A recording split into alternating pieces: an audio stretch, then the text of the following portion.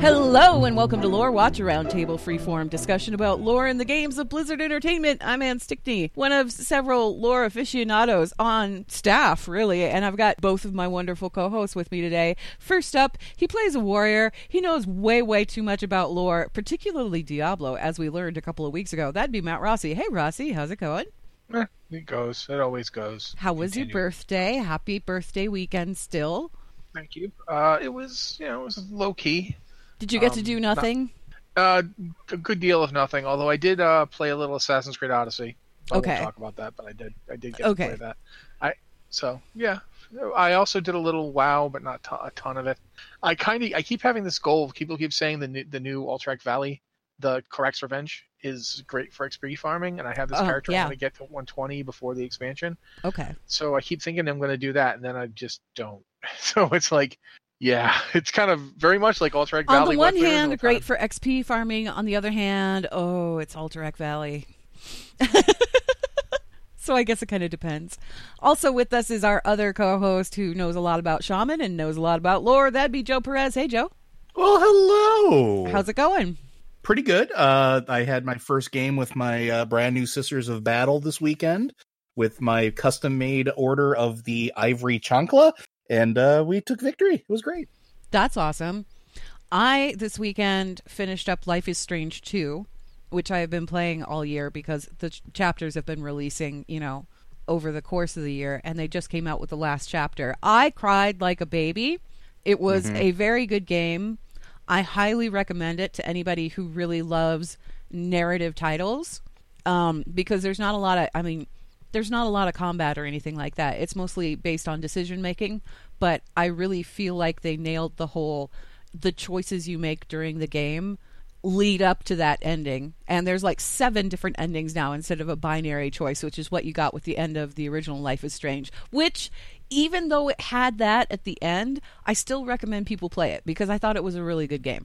But Life is Strange 2, I think, kind of blew it out of the water in that aspect. So yeah, if people are interested in narrative games, go look up that title. You can buy the whole thing now and play it from beginning to end. You don't have to wait for any chapters to release or anything, which is great. So this week, we're going back to that gigantic pile of emails because we barely scratched the surface last week. Although we did get a lot of talking done. If you guys happen to have an email for the show, you can send that to podcast@blizzardwatch.com. Be sure that you put Lore Watch in the subject line so that we know that it's intended for this show. You can also hop into our Discord if you want to. Drop into the Q and Podcast Questions channel and just make sure that you note that your question is for the Lore Watch podcast because we do pull stuff from there as well. So this week, we're going to jump in. I've got 3 emails here, and they're all kind of around the same thing.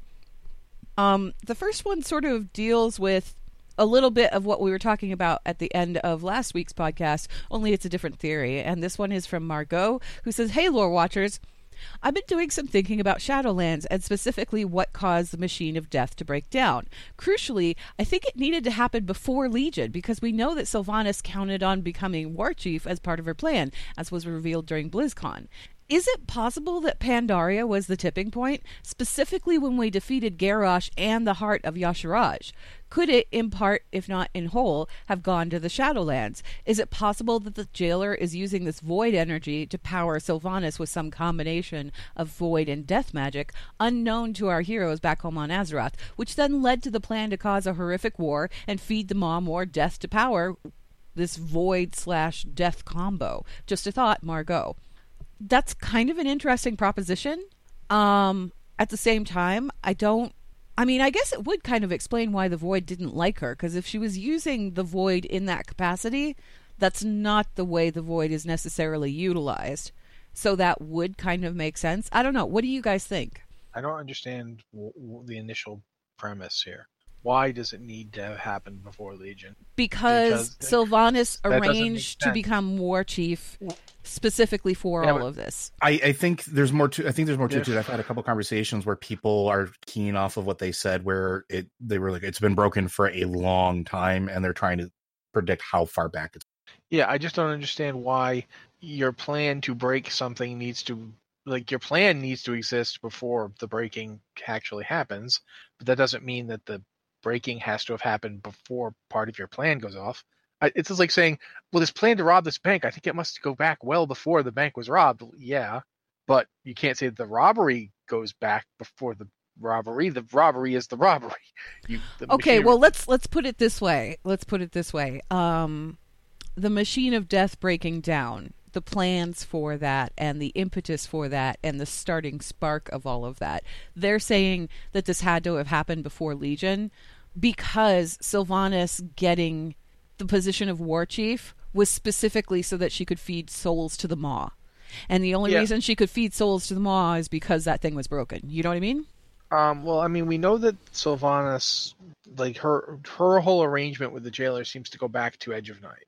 Like that's what they said at BlizzCon. And if that's the case, then the plan has been in motion since the end of Wrath and the beginning of Cataclysm, which is why Deathwing's going to get to come back, by the way, and I'm super excited about that. I'm serious. I mean that. We're going to get Deathwing back. But no, I do... Are we going to get Spine of Deathwing back? You're going to be so happy about that? I honestly think Neltharion will be back, and he'll possibly even be a good guy. Maybe. But one of the things I'm serious about here is that I do think, obviously, this plan has been in motion since beginning of Cataclysm, end of Wrath Lich King. What I don't know is how much of it Sylvanas was aware of, because I go back and I've done the quest line with Sylvanas getting told by, the whole bit where Vol'jin says that they've whispered your name. She doesn't look shocked. Her jaw doesn't hit the floor. She's not like, what?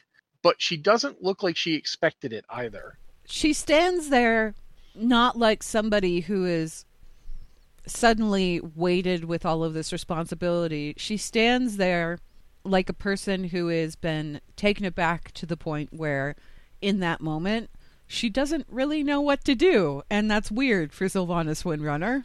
And it's really weird for Sylvanas Windrunner who's planning something. Like, Sylvanas is a good planner, and she's pretty subtle when she needs to be. But I don't know. I mean, maybe she's that good an actress. You got me. Patty Mattson's that good an actress, but you have to separate the actress from the character.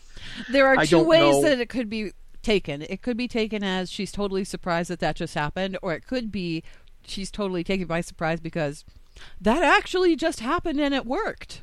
It's possible, and that's the thing. It's I think in terms of the actual problem with the Maw, I don't think the Maw was broken beforehand, because if it was, then for one thing, when the Death Knights came to raise Tyrion Fordring, the light would not have been lashing out at them to stop them, because he would have been gone. Do you know what I'm saying? He wouldn't have been in the place he was supposed to be. Unless the light actually intervened like it did with Brad. Yeah, and I don't know. I don't generally, the further back people try to push it, the more resistant I am until we get more information. It's possible it was further back. It's possible it's been way further back. It could have been broken as far back as the first time, the Legion dropped the Lich King on Azeroth. That could have been the start of it all. I don't know, but I don't know. I don't feel like this is a good idea, because then it kind of gets, the end of Mists of Pandaria had a very definitive feeling. Yeah, it did. We beat Garrosh. We destroyed the heart of Y'Shaj. It was us who did it, not none of the August Celestials could do it. It was just plain old mortals who got rid of this thing that even the Titans couldn't get rid of. And the idea that we didn't really get rid of it so much as send it into another plane of existence to bedevil us later really steals some of the power of that narrative moment, which is a pretty strong moment. I would not like it to be retconned, or whatever you want to call it, into retroactively undermined. Yeah, it turns out that was a bad thing. Does everything we do have to end in destruction? Can we get one win here? It gets to the point where it's like, adventurers, just the cause of Azeroth's problems. We no longer solve anything. We just cause more problems. We should actually stop. We should just let things happen. I don't like that idea. That's just me, though. You guys might. What about you, Joe? What do you think? Helps if I don't mute myself. Yes. I agree with pretty much everything Rossi said. The other thing that's been bothering me a lot about this lately, because I've been hearing this argument that Sylvanas is using void energy over and over and over and over again, but why? And not only that, like trying to shoehorn the jailer and tie it to void energy. Why? It doesn't have to be. And that's the thing, like, anima is its own thing. it can be its own thing. Shadow magic is its own thing. And just because necromancy is involved doesn't necessarily mean void. And we're starting to learn that a little bit too. Well, plus, I mean, there's that whole bit where nobody knows what the heck Sylvanas just did. Exactly. Because it's not like something they've seen. I think we've seen enough void guys and shadow guys that it would really not be forgivable for Thalyssra to not know what that was. Yeah, exactly. And it wasn't just Thalyssra. Jaina was like, what the hell was that? You know, and if Jaina doesn't know what it is, and Thalyssra doesn't know what it is, it's like, guys, it can't just be void. We've seen it.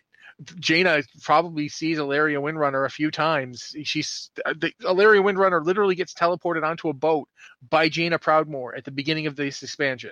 Mm-hmm. Like, I feel like if it's just the void, should know what that is. And that's kind of my thing. Like, I think that everything that's going on can be different or bigger or just separate. And I think that's fine.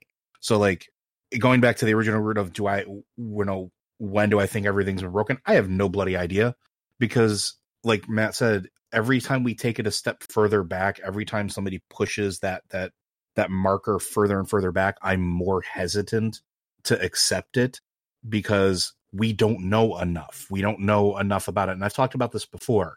The machine could have been breaking down for a while. We don't understand when that point started.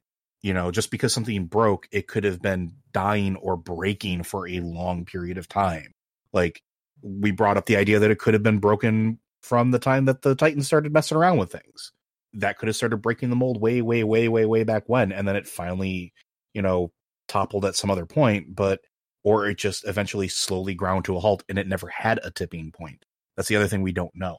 Like, it's like a ball bearing, right? Like, if you've ever dealt with a car in an area where there's like snow and they salt in the winters instead of using sand or something like that. Yeah. Ball bearings slowly start to degrade, and they don't catastrophically fail. No, they just erode over time. They erode over time to a point where they're just not functional anymore and have to be replaced. What if that's something that happened here and there is no tipping? It's just the slow erosion that eventually got too much. The leak that got too big. So, like, that's why I'm not sold on, like, Pandaria being a tipping point. Like you guys said, we had a very specific set of feelings about that. We had a very specific feel to how that all played out. And even now, going back to it, that feeling's still there, even in the stuff that sends us back there. And selfishly, I don't want that feeling taken away, because I think it's its own thing, and I don't think it needs to be marred by anything else. But who knows? I don't think Sylvanas has anything to do with void magic. I think it's something completely different. I think it's something totally new, and I think it does have something to do with, like, what she's getting from the jailer, but I don't think that's void energy either. It's something we don't understand. Speaking of Sylvanas, we're going to do... It's not an email, actually. It's just me with a theory that I want to throw at you guys. If you want to pretend that this is an email, you could just pretend it's from Nan Nixty, or pretend this is from Michelle Morrow. Yeah, from Michelle, because this is kind of like along the lines of Michelle doesn't like thinking about Sylvanas being a bad guy, and I totally get it and I understand it, particularly since she's a character that a lot of people have actually loved over the years. I was kind of looking at all of this stuff and thinking about it and flipped everything on its head, and I came up with a theory, and I wanted to run it by you guys, and I wanted to see what you guys thought about it. Is this Sylvanas working in conjunction with the jailer, or is this actually Sylvanas still trying to get revenge on the Lich King for what he did to her, to Arthas, for what he did to her? Because here's what happened in the Edge of Night. In Edge of Night, she leapt off. She saw only darkness, and then she saw Arthas there, and she realized that in this version of eternity, she would have to spend it with the person who did all of this to her. And I feel like, what if in that moment she said, oh no, this can't be? And that's when she made this deal with the jailer. She was like, yeah, sure, I'll bring you souls, whatever. Because what has she done so far? She broke the helm of domination. She ripped it in half. She ripped the helm of her tormentor in half and opened the gateway to where that being originally got his power. And maybe I'm wondering if she's thinking if she overloads that place with so many souls, she can destroy it utterly, and then she never has to go there. And everything that she's sacrificed along the way is something that she would call a necessary sacrifice on her path to this ultimate vengeance that is still driving her after all this time. What do you guys am I way out of line here, or is this actually like maybe a possibility that could be a possibility? I'll let Rossi go before I start. No, you should go first because I'm thinking about it. Okay. I am taking it a completely different way. And I've had a lot of discussions about this recently too. Okay. And the things that keep sticking out to me, I don't think it's about revenge anymore. I don't think it's been about vengeance for a long time. I think it's moved beyond. And I think it's moved to a point where Sylvanas, in her own way, is trying to be the big dang hero. Because things like, what are we but slaves to this eternal torment? Well, if there is no torment anymore, we're not slaves, we're free. She talks about freeing everybody from this, what we're stuck in the middle of.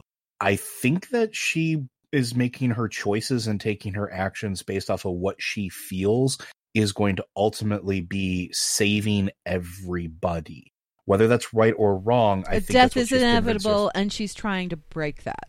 Exactly. Like, so you're working with the jailer. Well, if everything has to go to the Shadowlands, well, what if we don't have to do that anymore? What if we free him and all this happens? Or, breaking the Lich King's helm. No longer those souls are trapped, presumably, on this plane of existence. They can move on, or they can go to another state of existence. Like, I think she's trying to become the hero again of her story and not a villain. And it sounds weird. The problem is that the living to her are still arrows in her quiver. Are they, or are they just... They are necessary sacrifices that she needs to get done what she needs to be done, which ironically makes her closer to Arthas than ever. And if she succeeds in her goal, though, are those arrows broken? Are those arrows lost? True. So, or is it her thinking not that they're necessary expenditures, but I'm going to break this and bring them back? They're not going to be stuck in this cycle. They're not going to be used as... They won't see that eternal void. Yeah. They won't see that suffering, that eternal void that I saw. I'll be able to save them from that. The problem with that is that seems like a very compassionate outlook, and I'm wondering, does she really have that capacity for that type of compassion? Well, here's what started me thinking about that. Go back to the comic, the Three Sisters comic. Go back to how many times? That's true. Go back to when she was talking about killing her sister to be with her forever. And they wasn't out of like these places of vengeance or hatred or despair. It was, I love my sister. I don't want her to be miserable. I see she's in pain. She can be with me. We can be happy forever. I can free her from her torment. And that's one thing that happens. Go back to, she could have had them murdered again, but she showed that compassion. And I think that's what's driving her. I think she's starting to feel things and not understand what it is, or fully understand how strong they are, because she makes a big deal out of, I feel nothing, I feel nothing, I feel nothing. I don't think that's true. I don't think that's been true for a long time. Perhaps the lady doth protest too much. I think so. And like some of the conversations he's had with Nathanos too. Like, it's just, there's so many things there, I think. Sorry, go ahead. Rossi, what do you think? She's a murderer. Okay. And that's it. And that's it. Everything her justifications are justifications. Nobody ever thinks they're the bad guy. Everybody thinks they're doing the right thing. Mm-hmm. Very, very few people are aware that all they're doing is causing suffering and relish it. There are sociopaths, but I don't think Sylvanas is a sociopath. There are psychotics, and I don't think she's psychotic. And quite frankly, both the terms, both sociopath and psychotic, I'm using them here. I'm using them way, way too broadly, and they're not even accurate to modern psychiatry. But that's not the point. The point is that Sylvanas was never she wasn't somebody who just went around murdering people because she thought it was funny, haha. Even when she was dead, even as a banshee or as the whatever kind of unique undead thing that she is now. She's never been about killing people because it was fun or funny or entertained her. She's always been goal-oriented. and I'm sure she's goal oriented now. I don't know what her goal ultimately is. Joe's speculation certainly could be her motivation, but it doesn't matter. It doesn't matter if you think you're doing the right thing. It doesn't matter if you think, well, these are just necessary sacrifices. She burned children to death. She non-combatants. They still had to suffer that they wouldn't have had to suffer otherwise. You can say, oh, we're all going to die eventually. We're not all going to die in a conflagration where a goddess has to step in and put us to sleep so we don't actually endure choking to death on a giant flaming tree. And that is something that I really feel like I'm always getting in trouble for focusing on this. Whenever we talk about lore, whenever we talk about that, I always get myself into trouble by focusing on that. No, it's okay. No, I'm not saying here. I'm saying it was a big event. It was. People listening or people reading will always say, oh, is Rossi hating on Sylvanas, Rossi hating on the Horde? And I don't think it has anything to do with hate, because this is a fictional character. Fictional characters exist to serve the story, and that's what Sylvanas is doing. Ultimately, Sylvanas is here because the story requires her to do these things. And that's not a negative, and that's not me criticizing the story exactly. I'm just saying, when you read a story, the characters in it are not real people, but the things that they're telling you about are things real people go through. Also keep in mind that when we say things like Sylvanas is a good character or Garrosh is a good character, we're not talking about that from like a moral standpoint. We're talking about that narrative. How it serves the story. Yeah, how it serves the story. A character can be a good character and do really terrible things. It still makes them a good character because every story needs a really good foil, you know. Well, there's an interesting... I don't know if you guys know the Animorphs books. Oh, yeah. K.A. Applegate wrote them, and one of the things people were very upset about is how she ended those books.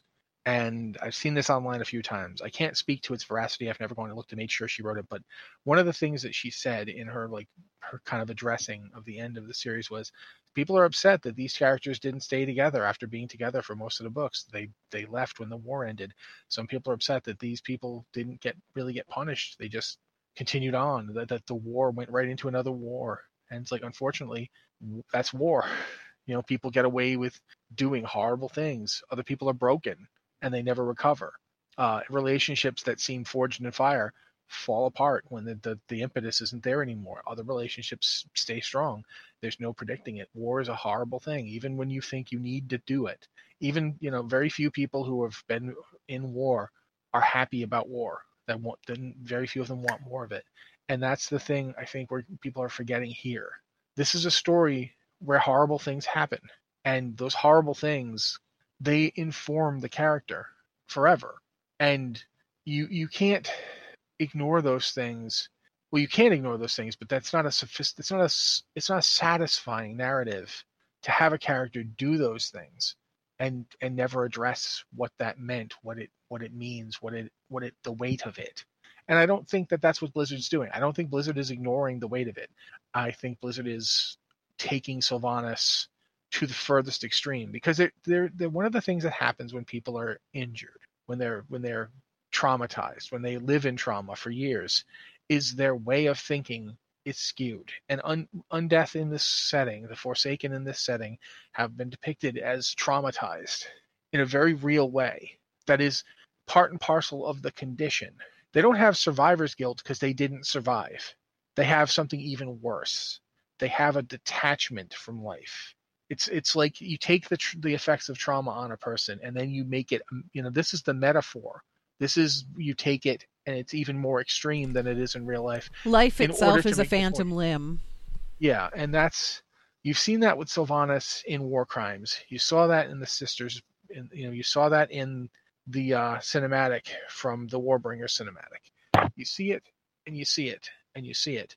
Sylvanas is not emotionless, but she does not have the proper, I don't know the right word. Capacity for dealing with it? I don't think it's even capacity for dealing with it. I think she doesn't have the ability, because she doesn't have the tools, because they're gone. The bits of the machine that make that thing happen died when Sylvanas died. And another way to put it, that's a good idea too. That's a good metaphor. But another way to put it is that if you look at how she approaches everything, she goes with the thing that she was best at in life. She's a strategist, and everything is strategy. Everything is coming up with a plan and executing it. And when the Lich King was gone, suddenly she didn't have an outlet. And then we got into like whatever she did on top of Icecrown Citadel, whatever pact she made, whatever she's been doing since, the people she's been dealing with, the goals she's been trying to reach. You see it with like her dealings with Azshara. You see it with whatever she was up to with Helya. We don't know if Helya is involved even in what's coming in the future, but it seems like, how did she find out about Helya? Well, the jailer would have known about her. And that's the kind of thing you look at, and it's like, this character, maybe she sees herself as a hero, or that she's going to free everybody. She even says, like, I really did feel for them. When she's talking about the Forsaken, she's like, I really did feel for them. I really did want them to be free of all this. Yeah. And everything she's doing, she does, I think there's the old saying, never get high in your own supply, or, don't buy into your own myth. Mm-hmm. And Sylvanas has kind of bought into the idea of herself as the Dark Lady, the Queen of the Forsaken, the Savior of the Forsaken. Yeah, whether or not they even want it. And we saw her reject that idea back in Before the Storm with the Desolate Council.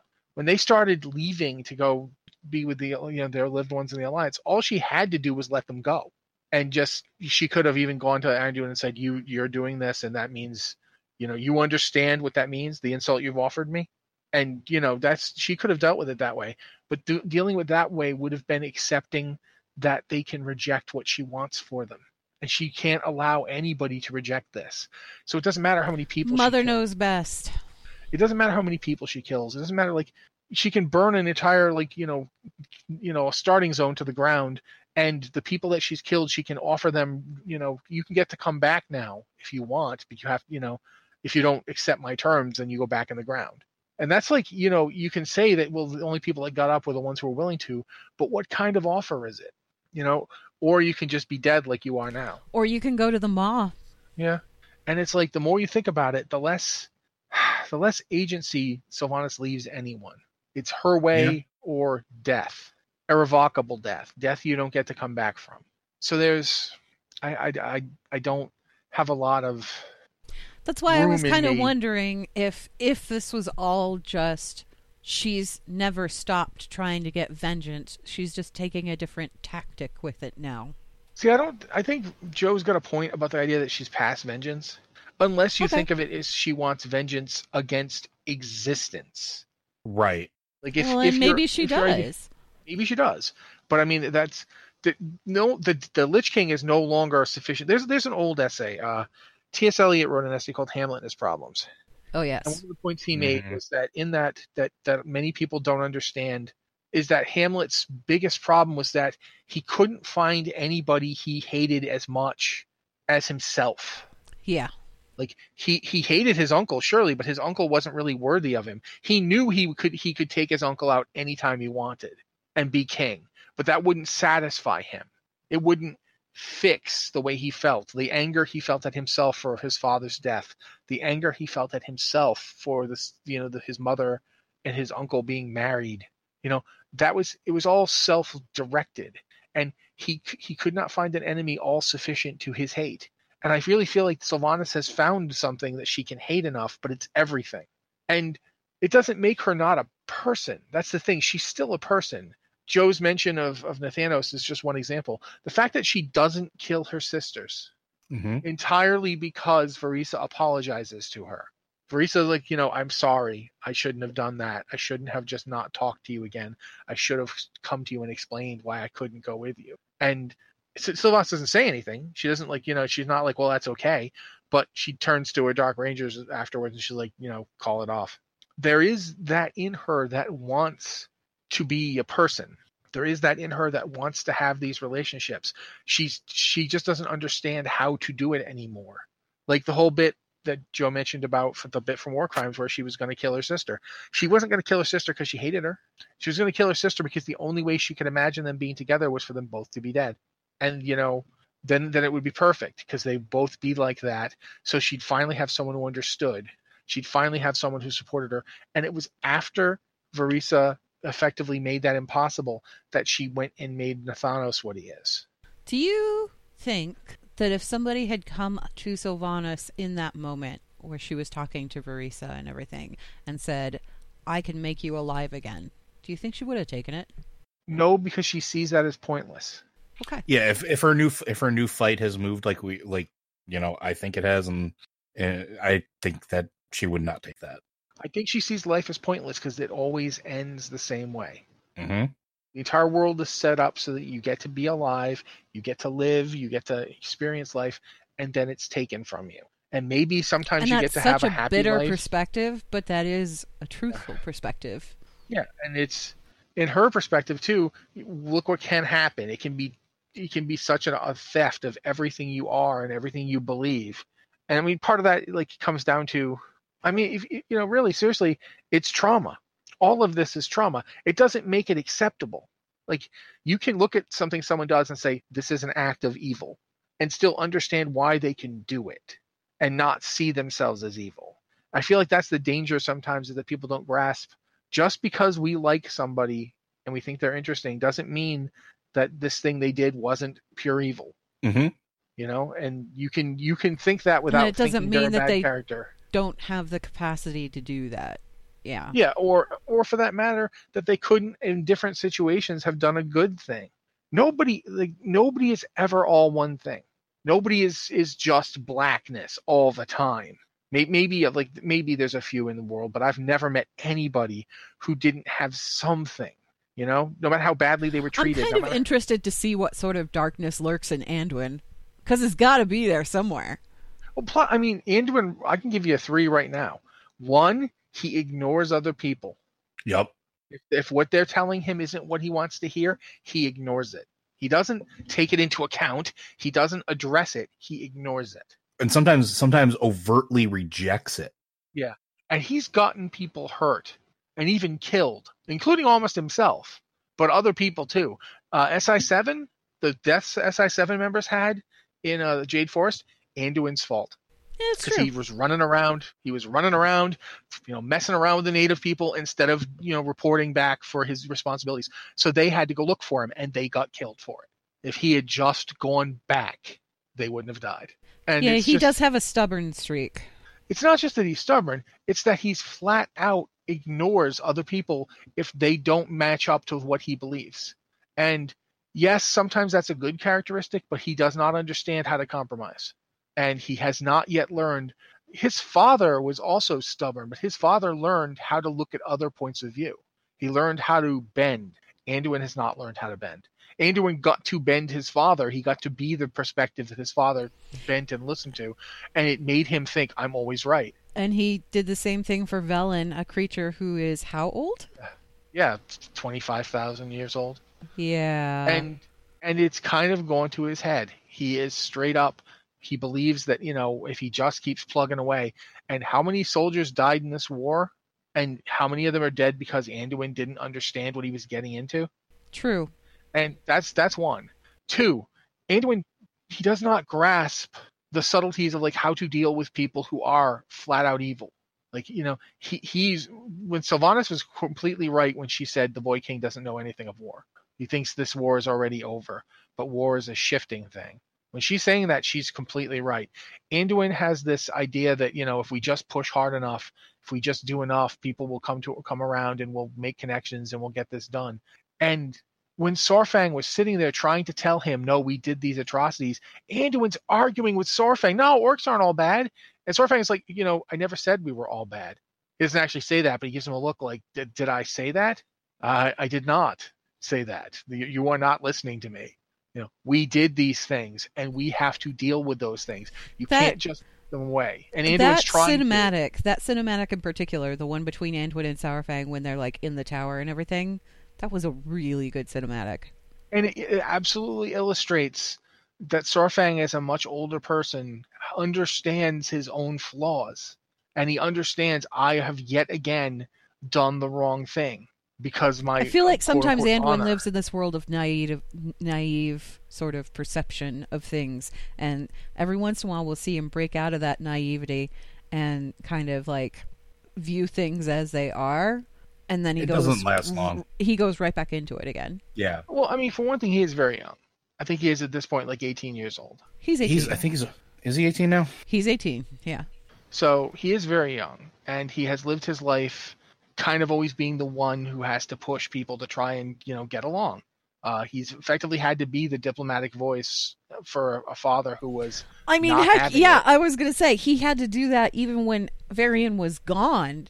He had to sit there and like try and unravel the whole Onyxia thing himself. And then, see, that's another moment too, because he knew that something was going on there and he couldn't really do anything about it. And when he finally told somebody about it, something got done about it, and Onyxia was uncovered. And it was like, oh, Anduin is right again. Yeah, and look at what happened with Bolvar. He's witnessed, Bolvar getting turned into the Lich King. First he thought he was dead, and then he found out he was the Lich King. His father died in Before the Storm. I can't remember the name. I want to say Wint?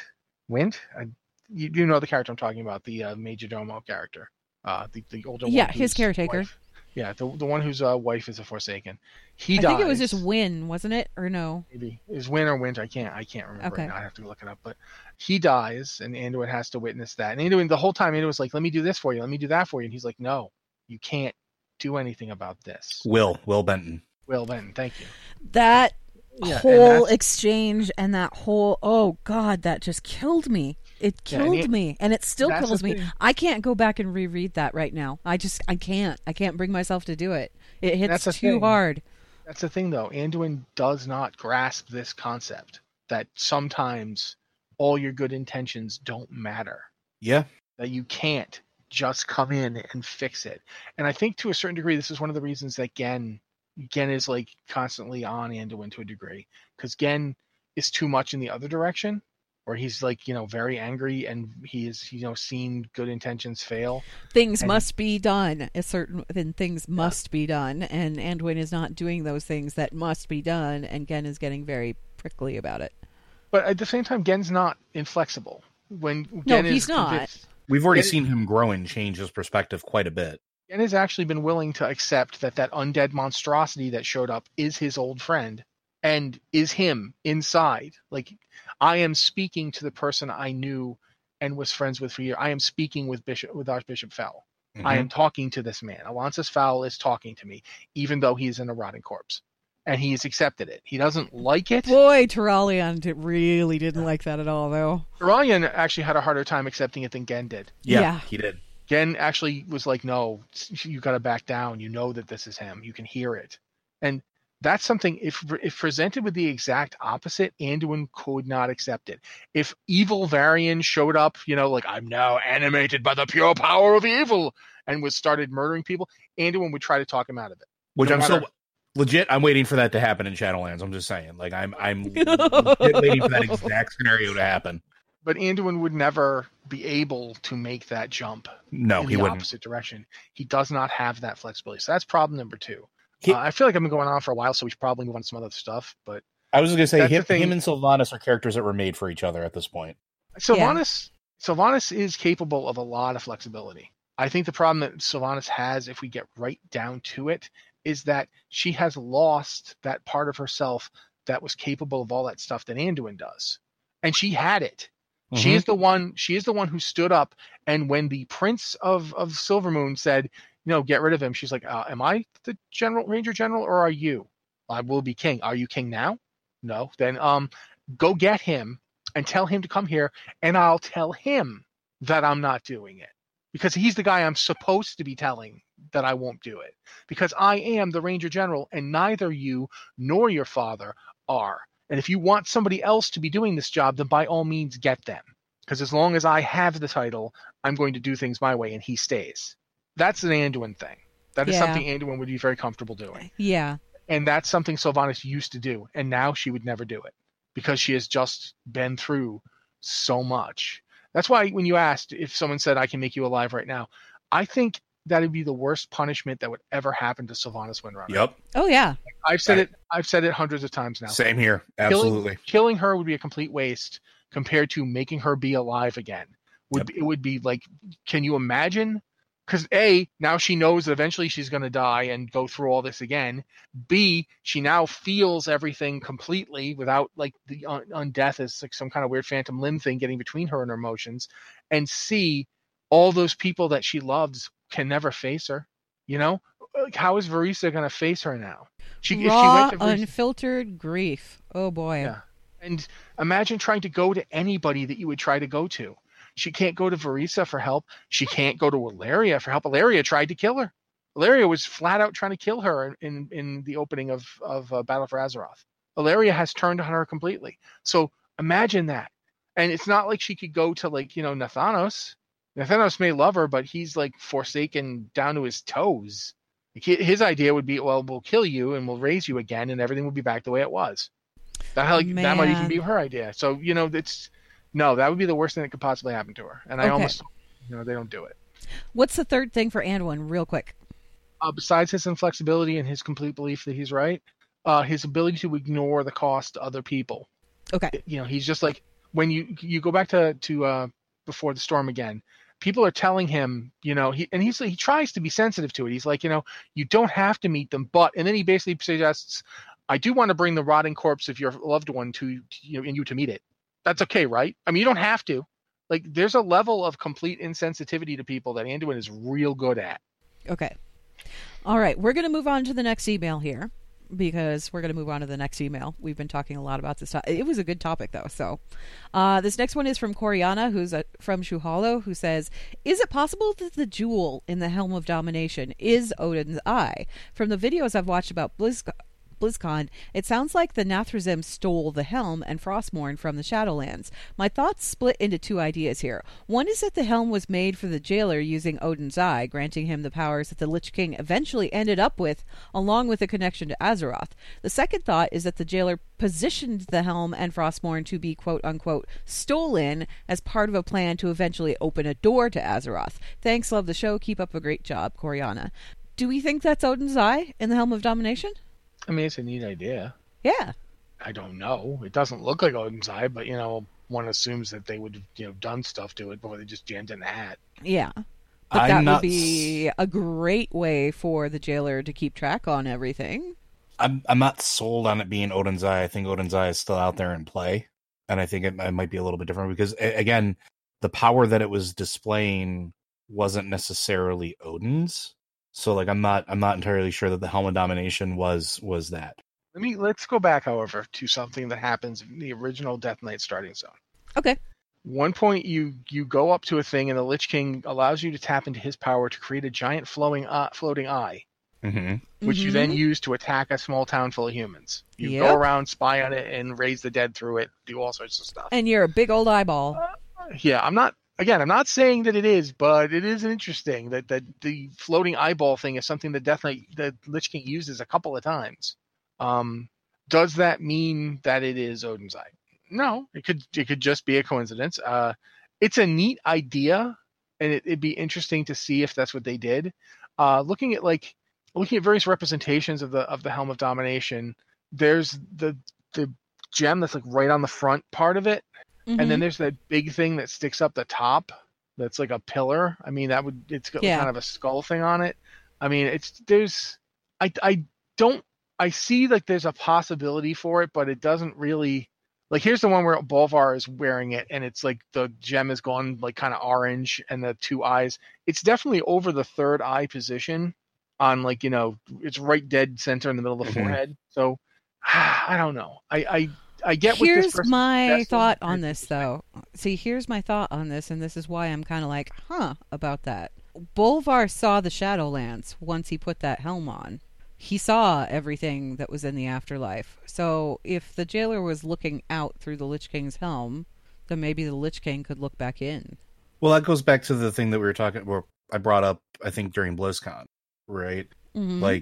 The idea that this is a soul-bound item to the jailer, I think, is sort of because we don't understand what that actually means in terms of what soul binding is. Does it connect? Maybe it's not necessarily a soul bound item. Maybe that's the eyeball. But why would it be Odin's eyeball? Because Odin, it's connected to Azeroth. Okay, but then why would that be able to? Why would the helm be able to see into the Shadowland? Right. Mm-hmm. If it is the eye, I mean, you can actually come up with a really good reason why it would work. The Eye of Odin was a pact item. It was the item sacrificed so that Odin would gain the power to look into the Shadowlands. the eye itself would be emblematic of and embodying that pact. But the ability to look forward into the Shadowlands and raise the dead, which is exactly the thing Odin got out of doing it. So you could easily say that the eye is part of that pact and therefore uses that ability. Except for one thing, Odin doesn't look into the Shadowlands. He doesn't do anything with the Shadowlands. Otherwise, yes, he does. Absolutely, he sends us to do it. He's able to open that portal.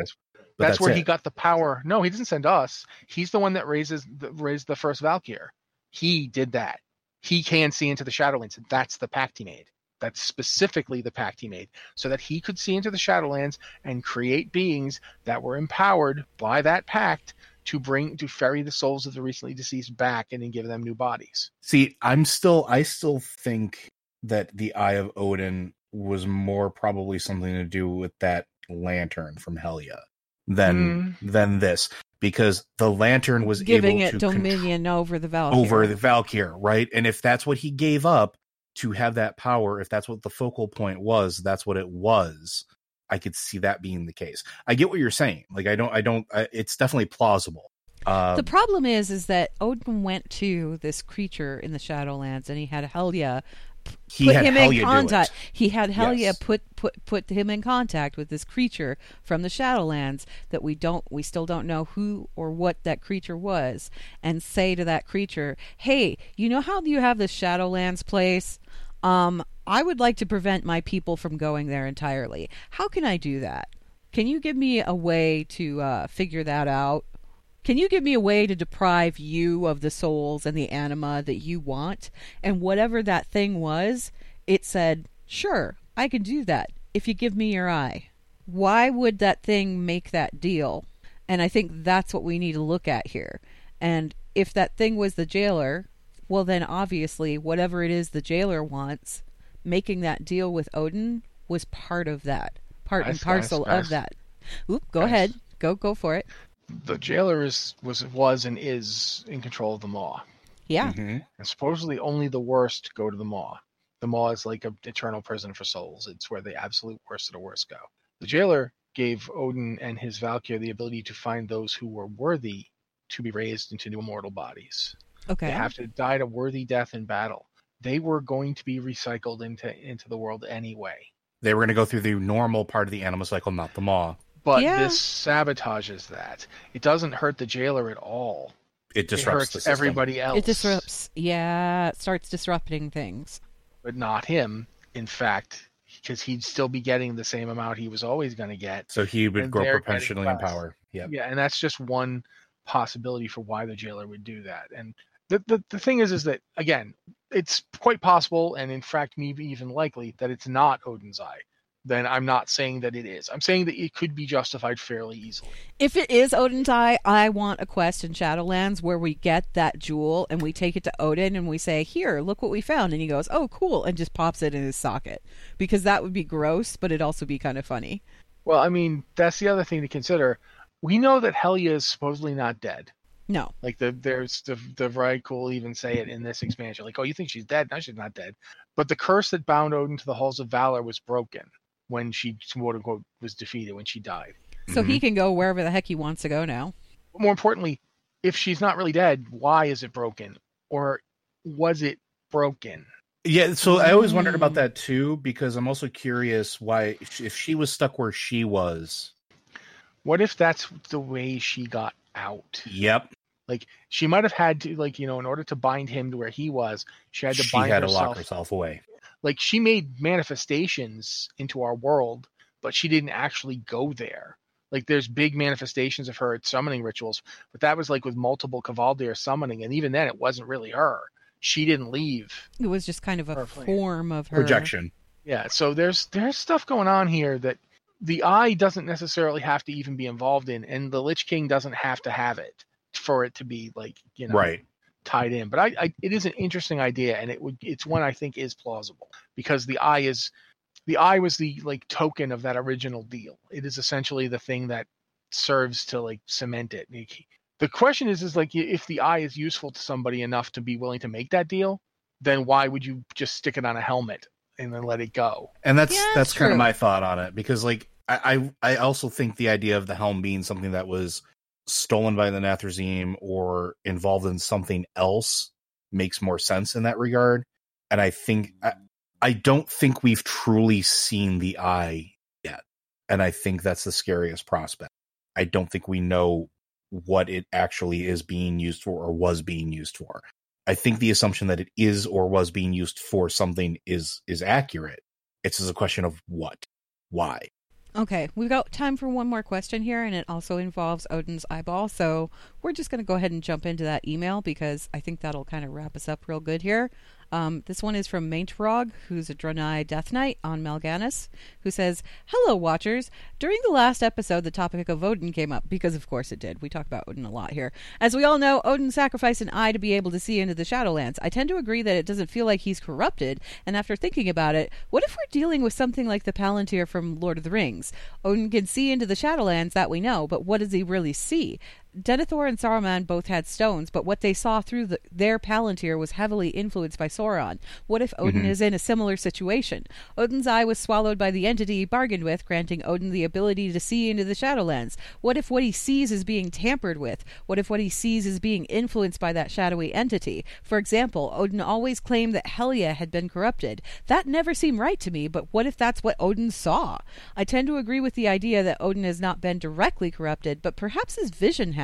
Perhaps what he sees is the reality some other entity wants him to see. Odin's towering pride and arrogance subtly manipulated over eons." And that's from Maintrog. What do you guys think about that? Because I kind of like this whole tie to the Lord of the Rings thing. I will say that I don't think that he ever thought that Helya was corrupted. How it's been presented is that he and Helya were arguing, and she basically says, "If you don't drop this, I will put the Halls of Valor back. I'm the one who did the magic to hold this place into its own pocket plane. If you don't stop this insanity, I will put it back. You'll just have to deal with it. I'm not helping you." And he snapped and effectively killed her. He killed her and then twisted her spirit into the first Valkyr. He says he shattered her physical form and twisted her spirit into the first Valkyr. And if you think about that, I think everything he said afterwards was, I don't even want to say it was self-serving. I think he's desperately trying to convince himself that that's what happened. That she meddled in forces she couldn't comprehend, and the only way to save her was to do this, and that was the only thing that was left to him. And then since then, she's just ungrateful. She's just the villain, and that's how, in a way, that's how he, like, quote unquote sleeps at night. I don't think he actually sleeps, but that's how he gets through. But I do think there's a possibility that you make a pact to do something you're not supposed to be able to do. How does it work? And you don't even need to be lying. You just show them the things you want them to see. It doesn't even require you to, like, edit it much. You just, like, you get to see what I want you to see, but that's fine. I don't care. I don't know. There's a lot to this idea that's interesting.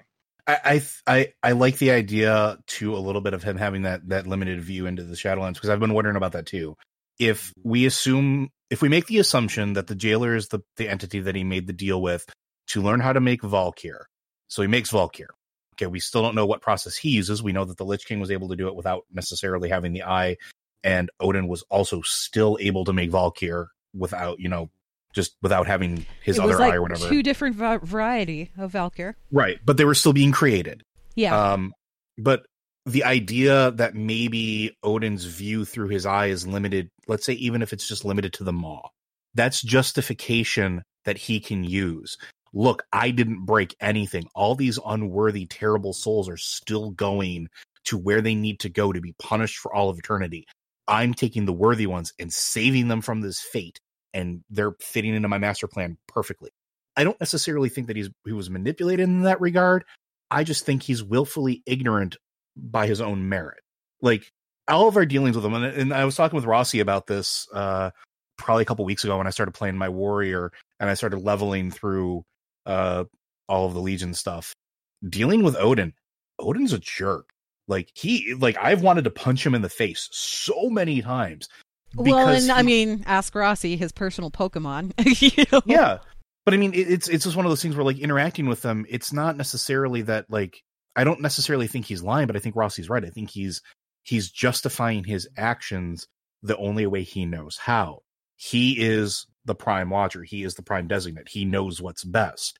Therefore, if he knows what's best, what he thinks has to happen, and that's the end of it. Like the Helia thing, I think Rossi's right. He didn't believe she was corrupted, but what if the reason he's telling us that is so that we'll go kill her because he knows that she's tied to where she is because he's tied to where he is. It's the whole Xanatos Demona thing. Like, by killing her, he gets free, she gets free, but then he can go and keep doing what he needs to do. Like, that's why he wanted us to go do it. That's the right thing for him. That it's not necessarily a lie. She deviated from his plan. She no longer fits into his plan. She is no longer a viable entity to his plan, his one view, his one direction, right? Like, the dragon aspects, he didn't like that. He didn't want that. So he did his own thing, right? That's corruption to him. So he's not necessarily lying. He may not believe that she's actually corrupted, but I just think that it's his limited view. Like he said, his pride, his arrogance, his towering pride and arrogance, they're driving these decisions. And then when he does look into the Shadowlands and all he sees is tortured, damned souls, these worst of the worst, what I'm doing is right. Everything is still good. My plan's still working. I have to keep moving forward. Okay. Those are actually some really good answers. And I think on that note, we're going to go ahead and wrap it up here because we're reaching about that time point. Blizzard Watch. It's made possible due to the generous contributions at patreon.com/BlizzardWatch, and your continued support means that this podcast site and community is able to thrive and grow. Blizzard Watch supporters enjoy exclusive benefits like early access to the podcast, a better chance at having your question answered on our podcast or the queue, and an ads-free site experience. And for you guys, the listeners of Blizzard Watch, Audible is offering a free audiobook download with a free 30-day trial to give you the opportunity to check out their service. I know we mentioned Before the Storm several times over, and we also mentioned War Crimes. Both of those are available as audiobooks. You can pick those for your free audiobook download if you want to. Before the Storm, I highly, I can't tell you how highly I recommend this book. You will cry like a baby, but it's okay. It's also being read by, is it Josh Keating? Is that his name? We're talking about Before the Storm? Yes, Josh Keating. Josh Keating. He also does the voice of Anduin Wrynn in game. So if you want to hear Anduin read the book to you, this is a good way to do that. And even if you don't want one of Blizzard's books, and there are lots there, Audible has thousands of other books to choose from. You can pick whatever the heck you want. You can download any of Blizzard's titles. You can download any of the thousands of others by going to blizzardwatch.com/audible and signing up for their service. Every sign up helps support the show and everything that we do. Also, in addition, if you do have an email for Lore Watch, again, you can send that to podcast@blizzardwatch.com. Be sure that you put Lore Watch in the subject line so that we know that it's intended for the show. Or you can go to our Discord. Blizzard Watch does have a Discord. We have a channel that's specifically for Q and podcast questions. You could throw one in there. Again, just designate it as a Lore Watch question so that we know that it's for this show. Final thoughts, you guys. Okay. Do you think that Odin is corrupted, or do you think that he's just, in general, a pretty terrible Titan Forged as far as Titan Forged are concerned? Like, did he completely deviate from his quote-unquote programming, or has he just gone off the rails, or has he taken his programming so seriously that he's turned into something that is not good? Rossi. Odin has been operating without any direct input from the Titans for, like, untold thousands of years. Much like we saw with the Mogu, without course correction, without somebody to tell them that's not a good idea, they don't seem to be able to back down from bad ideas, which I think is one of the reasons that Tyr wanted people who were actually connected to Azeroth to defend it in the first place. Yeah. Because they're part of the situation in a way that the Titan Forged aren't. The Titan Forged look at it from outside. So I don't think he's been corrupted. I don't think he's like under the... You want corrupted, that's Loken. Loken was corrupted. I don't think Odin is. I think Odin is just completely incapable of considering. In a weird sort of way, Odin has the same problem that Anduin has. And they're very similar in that they automatically assume that they're right, and then they're not willing to listen to dissent. If you try and tell them, no, you're not right. Do you think that makes him a terrible Titan Forged, though, or a really good Titan Forged? I think he'd be fine if he had somebody to, like, rein him in. Gotcha. Like, the problem with some people can't, you know... Somebody who outranks him, because in his eyes, nobody does. Yeah. Like, Tyr, if you want to talk about Titan Forged who are terrible Titan Forged, Tyr is a terrible Titan Forged in that Tyr is actually along that path of having independent thoughts. And Odin does not seem to be burdened by this problem. That would be what I would say. I think of tears. Fascinating thought, but it's also kind of a correct one as far as I'm concerned. Joe, what do you think? Along the same lines, I think that he is performing his designated task to the best of his ability, like you said, without course correction. I'm reminded of a program that I used to run that it would do its task, but unless there was something to tell it to stop and reset or reevaluate every so often, it would do nothing but essentially consume all of the memory in a system and then crash the system. And that's kind of what Odin's sort of doing in my sort of view, right?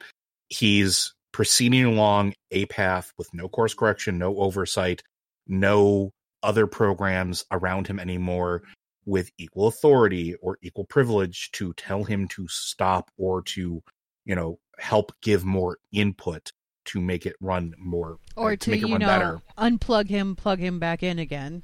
Kind of. Let me use an example from, again, the real world. Do you guys know about the Pioneer spacecraft? Yes. Mm-hmm. The Pioneer spacecraft, when they were launched, they had a very specific trajectory plotted out. And about a decade in, they realized these things are not where we projected they would be. They're off course. It didn't really matter that much because while they were off hundreds of thousands of miles, that's in space, which is enormous. But they were off. They were not going where they were supposed to. And they couldn't figure out why. And they couldn't correct it because the Pioneer, it didn't really have thrusters. So there was no way to adjust the course correction. They couldn't even figure out what was happening. Eventually, they realized that when they designed the Pioneer spacecraft, they didn't account for waste heat. Mm-hmm. And the things were giving off enough waste heat that it was becoming a counterforce that was changing their, it was a very, very, very, very, very weak little force. But over the course of years and massive distances, it was changing their trajectory. Odin and all of us, all Titan Forged, are part of this weird process where it doesn't seem like the Titans accounted for the development of free will. Mm-hmm. And as Algalon said, yeah, it's throwing, and over the course of like centuries and millennia, it's throwing everything off, and it can't really be adjusted for by the Titan Forged. The ones that are still direct servants of the Titans, the ones that are still not organic beings, can't account for it. It's the organic beings that can account for it, that can say, this is happening, we need to make a course correction. That's what I take from this. That's what I look at it as. Okay. I kind of like that. All right. Well, that's going to go ahead and wrap us up for the show here. Thanks, you guys, as always, for listening, and we will see you again next week.